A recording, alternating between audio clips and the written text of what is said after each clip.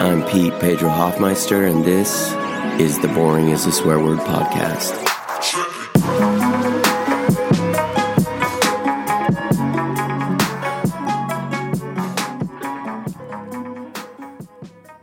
It's been a while since my last podcast episode. I actually posted an episode for a couple days, but then took it down. I had to take it down to protect somebody, to help somebody. I use real names in this podcast, which makes it authentic, but also makes it dangerous. And being completely honest, I've been struggling to produce content as I'm working through something, as I'm working through a personal tragedy. And I've been kind of wondering, how do you work through something that devastated you? How do you work through something that serious while the entire country is working through something devastating as well? And I don't really know the answer to that question. So as I've been framing new stories and thinking about new arcs for an episode, I realized that I needed to produce this, the Complicated Gifts episode.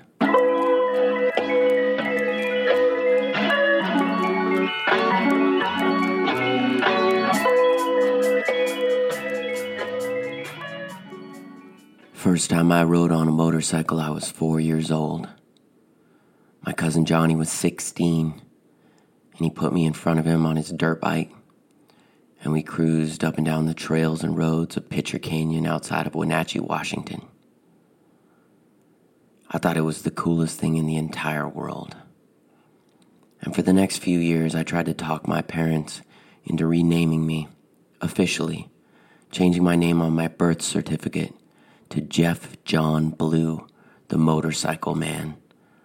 I thought that sounded so much more American than my name. Jeff John Blue, the Motorcycle Man. So I would wrap my shins and my forearms in toilet paper, and I would put on a bike helmet, and I would cruise around the house and all over our land as Jeff John Blue, the Motorcycle Man, raging on my dirt bike. And as I grew older, I was obsessed with all kinds of motorcycles. It evolved from dirt bikes. First, I was in love with 100s and 125s and 250s. And then eventually, all I wanted in the entire world was a Kawasaki Ninja. Something that I could run 100 miles an hour between stopped traffic during rush hour on I-5. I thought, if I had a Kawasaki Ninja, I would possibly be the most amazing person on the entire planet. By the time I enrolled at the University of Oregon as a freshman in college, I'd ridden lots of motorcycles. I was a freshman on the wrestling team at the U of O, and a graduating senior was leaving town, and he owned a bored-out Honda CM400, which he described as a 750 in a 400 frame. He asked me if I wanted to buy it from him, and I test drove it, and it was heavy and fast, and I loved it. So I bought it from him, and I cruised that motorcycle all over town. But I was never safe when I rode motorcycles. I didn't drive slowly. I like to get way out in front of traffic off of a green light. Just gun it out there into the open road. Go as fast as I could without getting pulled over. Or I'd head out into the country and just rage, drop through the gears, see how fast I could get going in a 2-lane highway out where nobody else was. When you talk to riders who haven't crashed yet, they always talk about their own skill. Say things like, I'm not going to make a mistake. I know when I need to slow down. I'm not going to crash into something. I'm not going to lay it down on the freeway. I know when to hold 'em I know when to fold them. Things like that. And that was me for a year and a half. In the spring after I turned 20 years old, I was at a red light coming off Agate, going on to Franklin Boulevard. And I was in the lead when the light turned green, so I just dropped through the gears, first, second, third, fourth, popped it up to 55 to drop the cars off behind me and to get into the open road. And then I was cruising Franklin Boulevard in the right lane as I was coming up on Louis' Chinese restaurant. Obviously, I had my eyes up, scanning the road in front of me, and I saw a Ford Explorer coming out of Louis' parking lot way up ahead of me, and it was going slow into the right lane. So I cut across into the middle lane of the 3, but the Ford Explorer angled, going straight across the lanes, and I'm coming up on it fast. I've let off the gas, but I'm still going at least 50 as the Ford Explorer goes into the 3rd lane, and so do I. And there's nothing to do. I'm going at least 45 miles an hour right as I come into the back end of the Ford Explorer. The driver, an 84-year-old with poor eyesight, didn't leave a gap. There was no way I could rip past. And since he drove straight across the lanes, and I was still going 45, it was like I was going 45 into a wall. When I plowed my motorcycle into the back end of his SUV, I jumped / was catapulted over the corner of the back of the car onto the grass median, which was sloping and had trees in the middle. According to observers who called 911, I flipped 5 times. Head, feet, head, feet, head, feet, head, feet, head, feet. Cracked my motorcycle helmet. But I missed 4 trees. I slid and flipped past 4 trees. And when the accident was over, I was on my feet. My neck and back were so strong from wrestling, training, practice, and matches that I didn't sever my spine. The force of being thrown going 45 miles an hour was so powerful that I never could even lift my hands above my head as I was flipping, so I didn't dislocate my shoulders. Because I went in a straight line, I didn't tear any knee ligaments or my hips. I didn't break my ankles. I had a cut on my elbow, blood on my legs from my knees, from scraping against something at some point. But that was it. When the paramedics checked me out, they said I was completely fine. And the next day I was on campus when these 2 girls ran up to me, said they'd been the ones who watched the accident, who'd called 911. And they thought for sure I was dead. But I wasn't. And I realize now, that man cutting across the lanes, that 84-year-old with poor eyesight, who probably should have lost his driver's license years before, that man saved my life. If I hadn't wrecked that day in that perfect way, if I hadn't totaled my motorcycle into the back of a Ford Explorer, if I hadn't completely annihilated the bike, a bike that was totally beyond repair, then I would have kept driving fast. I would have laid it down going 100 on some rural highway. I would have slid across the center line.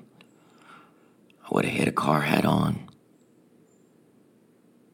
So in a way, losing that motorcycle was a very complicated gift.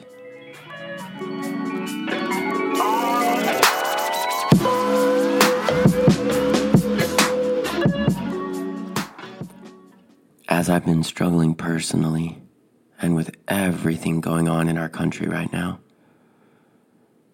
honestly, I've been depressed for the first time in my entire life.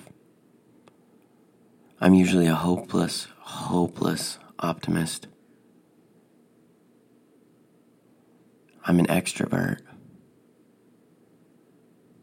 I love being with people. And I feel like this time period in history has almost seemed like the death of optimism for me. I've had to talk to people, friends, and kind of work through stuff this summer like I've never had to before. I've been in a dark place. But just this last week, with the help of some of my friends, I realized that there is a complicated gift to everything going on as well. One of those gifts is actually that you have an opportunity to look at other people's critical thinking skills. I can find out who my true friends are, who calls me as I struggle, who checks in on me. But also I can think, who do I want to have in my life? Whose opinions do I value? And that's been difficult for me, trying to discern which friends are better for me and which friends I might need to let go. Who's really there for me and who's maybe only a friend in the good times. That's not a decision I normally make. As an extrovert and an optimist, I kind of think everybody's great and everything's going to be fine. But everyone's not great and everything's not going to be fine, at least not always. So I've become a little more realistic lately, I guess. And as I've become a little more realistic, I've examined some strong opinions of some people that I really thought were important, that I thought were intelligent, and that I thought mattered around me. But to make it broader, let's look at some of the more shocking opinions that are commonplace in our country right now.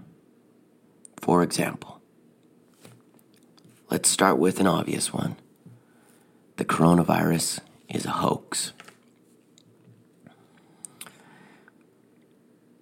It seems like this isn't too complicated to debunk, yet a huge portion of our country believes this one. The coronavirus is a hoax. And I just have one question to ask those people who actually believe that.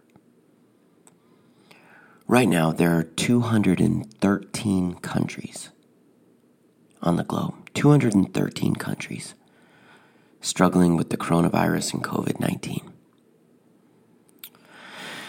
How do you get 213 countries on board with one hoax, with one joke, with one trick? How do you get 213 countries to agree? 213 governments, 213 populations, doctors and nurses in 213 countries. How do you get them all to talk about the same thing? Or the corollary, theory number 2, the coronavirus and COVID-19 are a manufactured catastrophe to get Trump voted out of office. Again, how do you get 213 countries on board with one plan? As QAnon says, one plandemic, one scamdemic. 213 countries are in on this hoax to get Trump voted out of office. How do you get Bangladesh and Ghana and Azerbaijan to care enough about Biden versus Trump to fake virus and death statistics.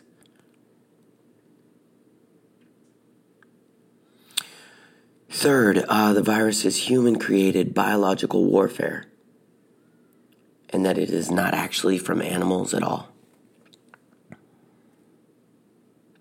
Honestly, with this one, okay.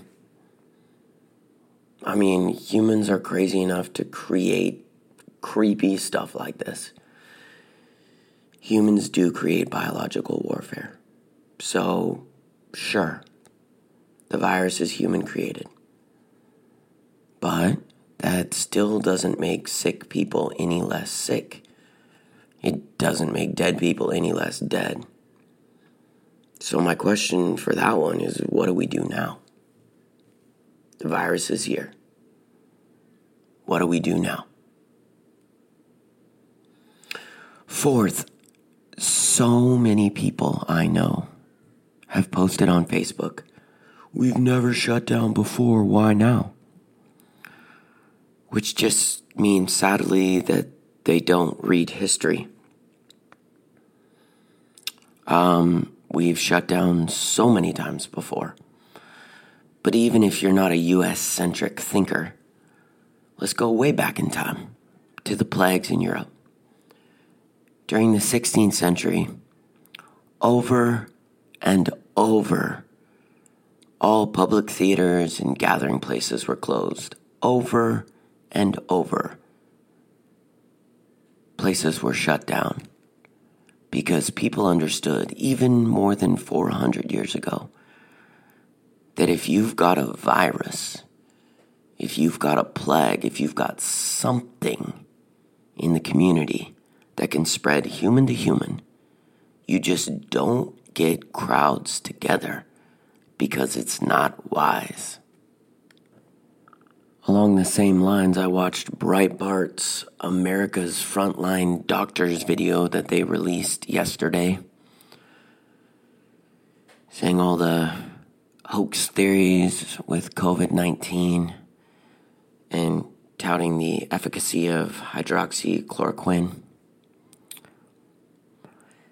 And I thought it was really interesting that the so-called doctors in that video, who were talking to a pretend crowd, because the crowd never clapped or cheered because there was no crowd, and I did watch the video,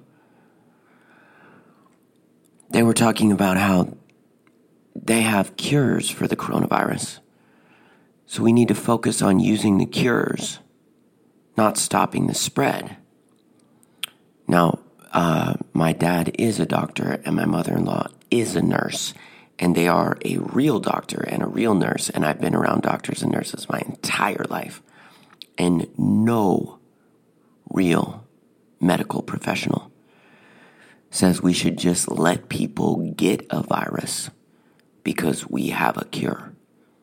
Every single medical professional I've ever met has worked first on health and prevention, has encouraged healthy living and prevention of diseases, rather than the spread of disease and then the use of medicine. That is something completely different. Something touted by absolutely ridiculous doctors on a fake Breitbart news flash video yesterday. Sixth, here's another theory that we hear and we see and we read posted. Masks are a symbol of fear and division. They don't actually help. Well, if we go again to history, 102 years ago, if you just look up Google images of the Spanish flu, the first thing you'll notice is that everybody's wearing masks. Because germ theory is not new. Germ theory is 6th grade science. And I don't believe that these people who are posting anti-mask material actually believe it for multiple reasons. One, that would mean that every single person who's quote-unquote right-wing is too ignorant on germ theory to attend medical school. If you go to medical school, and in medical school, you try to go in and observe a surgery or something like that, and you refuse to wear a mask because masks aren't medical, they're a symbol of fear and division, you just won't be allowed to be a part of medical school. So I'm supposed to believe that these anti-maskers are all too ignorant. They're all too stupid to attend medical school. I don't believe that. I think they're choosing to hate masks because they're a political symbol now, which is crazy. Making something that's medical or scientific political is crazy.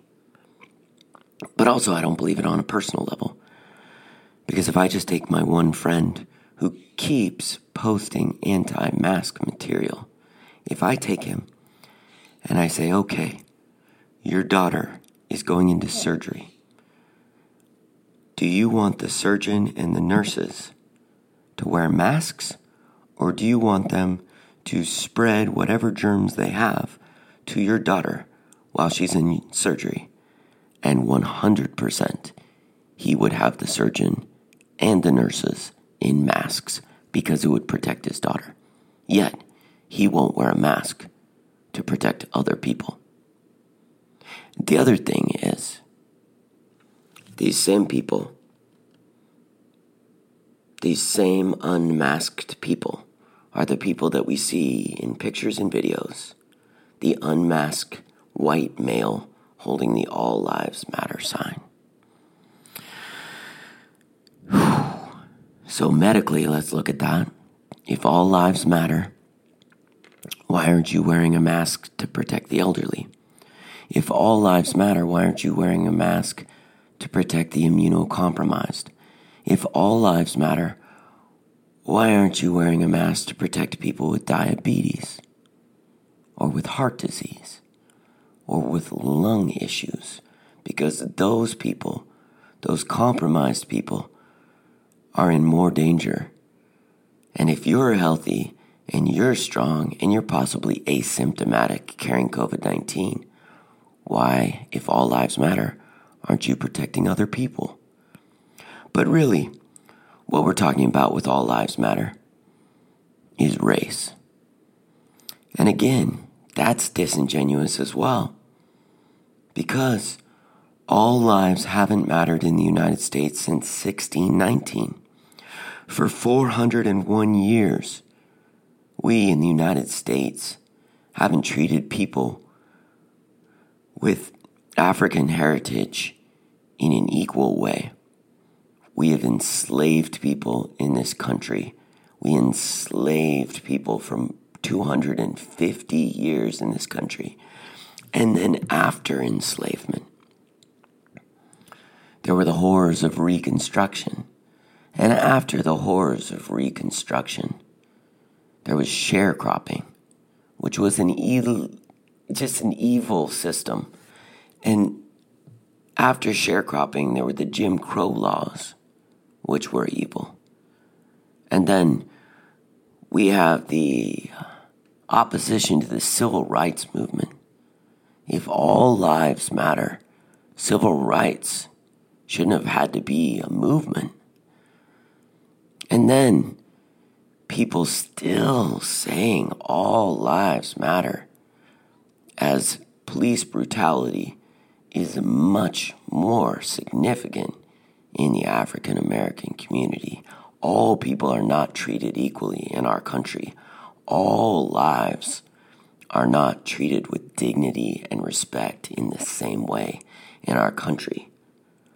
But still, we have people with freedom of speech holding signs saying all lives matter, as if that's what they actually believe.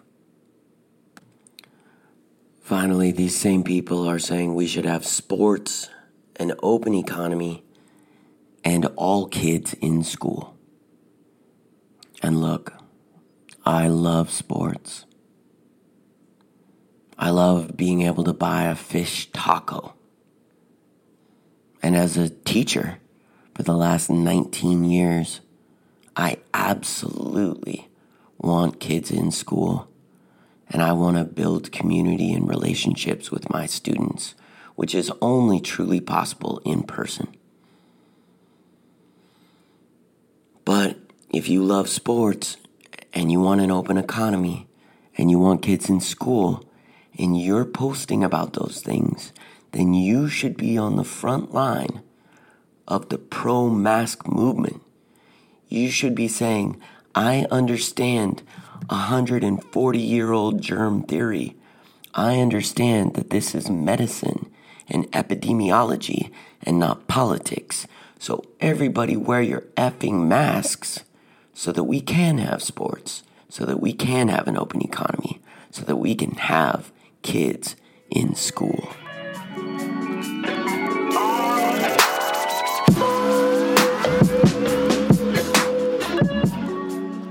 Just recently, President Donald Trump compared himself again to Abraham Lincoln. So let's look at that. Abraham Lincoln was a Republican, and Trump, while a former Democrat, was elected as a Republican. So in that way, yes, Abraham Lincoln and Donald Trump are very similar. They're both Republicans. Abraham Lincoln was born in a one-room cabin in Kentucky. Donald Trump was given in his own words, a small $9 million private loan from his father. Abraham Lincoln went to law school and studied history. Trump has never studied history or attended law school. Lincoln served in both his state and the U.S. legislature before becoming president. Donald Trump never held any government position or served in any governmental way before being elected President of the United States. Lincoln in 1860 inherited a United States that was the most divided in its entire history. This was the beginning of the Civil War. Donald Trump divided a country further with his rhetoric and public proclamations of conspiracy theories. Abraham Lincoln was in excellent physical health, and it is on record that he never lost a wrestling match in his entire life. On the other hand, let's picture this. Can you imagine President Donald Trump being successful in any physical enterprise at all? Can you imagine Donald Trump winning a wrestling match? Or this, Abraham Lincoln was threatened in letters and in person with hanging, decapitation, and immolation, being burned alive. This was all before President Abraham Lincoln was shot in the head and died. Whereas Trump says he is the most hated president in U.S. history, while there have been 0 assassination attempts. Also, Abraham Lincoln is hailed by Democrats, Republicans, and independents as the greatest president in U.S. history. Whereas Donald Trump, on December 7th of 2019, declared himself the greatest president in U.S. history. But let's compare their writing. Let's end with that. President Abraham Lincoln wrote the Emancipation Proclamation and the Gettysburg Address. Since the Gettysburg Address is shorter, I will read that tiny speech aloud to you here. This is Abraham Lincoln. 77 years ago, our fathers brought forth on this continent a new nation, conceived in liberty and dedicated to the proposition that all men are created equal. Now we are engaged in a great civil war, testing whether that nation or any nation so conceived and so dedicated can long endure. We are met on a great battlefield of that war. We have come to dedicate a portion of that field as the final resting place for those who here gave their lives, that that nation might live. It is altogether fitting and proper that we should do this. But, in a larger sense, we cannot dedicate, we cannot consecrate, we cannot hallow this ground. The brave men, living and dead, who struggled here have consecrated it far above our poor power to add or detract. The world will little know nor long remember what we say here, but it can never forget what they did here. It is for us, the living, rather, to be dedicated here to the unfinished work which they who fought here have thus far so nobly advanced. It is rather for us to be here dedicated to the great task remaining before us, that from these honored dead we take increased devotion to that cause for which they gave the last full measure of devotion, that we here highly resolve that these dead shall not have died in vain, that this nation under God shall have a new birth of freedom, and that government of the people, by the people, for the people, shall not perish from the earth. Abraham Lincoln, November 19th, 1863. On the other hand, President Donald Trump has never written one of his own speeches. He has speechwriters. He's also never written one of his own books. He has ghostwriters. So, I have no choice but to read his own writing on Twitter, which is his only writing. To be fair, I'm not cherry-picking at all. I'm just reading 3 tweets he wrote yesterday. The first tweet. So disgusting to watch Twitter's so-called trending, where so many trends are about me and never a good one. They look for anything they can find, make it as bad as possible, and blow it up, trying to make it trend. Really ridiculous, illegal, and, of course, very unfair. Tweets 2 and 3 go together, so I'll read them as one. This is also Donald J. Trump from July 27th, 2020.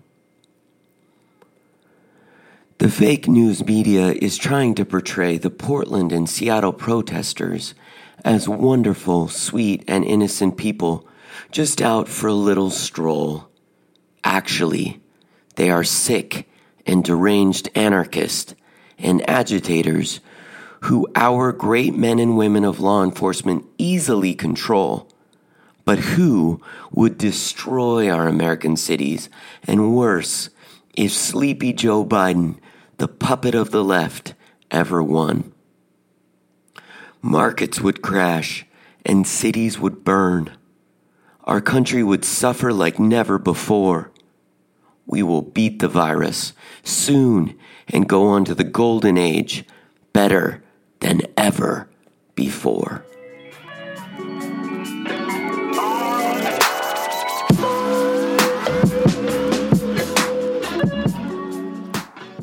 Finally, during this depressing time of division, anger, overt racism, and a complete lack of federal leadership and compassion, we still have an opportunity to love our neighbors, to take care of those around us, to be empathetic, to stand up for what is right, to support marginalized communities, to recognize that Black lives matter, to proclaim the necessity of equality, and to deride the hatred of or fear of the LGBTQ+ community. We also have the opportunity to engage with great art, and since I'm a writer, I want to dedicate this podcast episode to the great writers of my lifetime. Dedicate this to Toni Morrison, Cormac McCarthy, and to Jhumpa Lahiri. Thank you for listening to the Boring is a Swear Word podcast.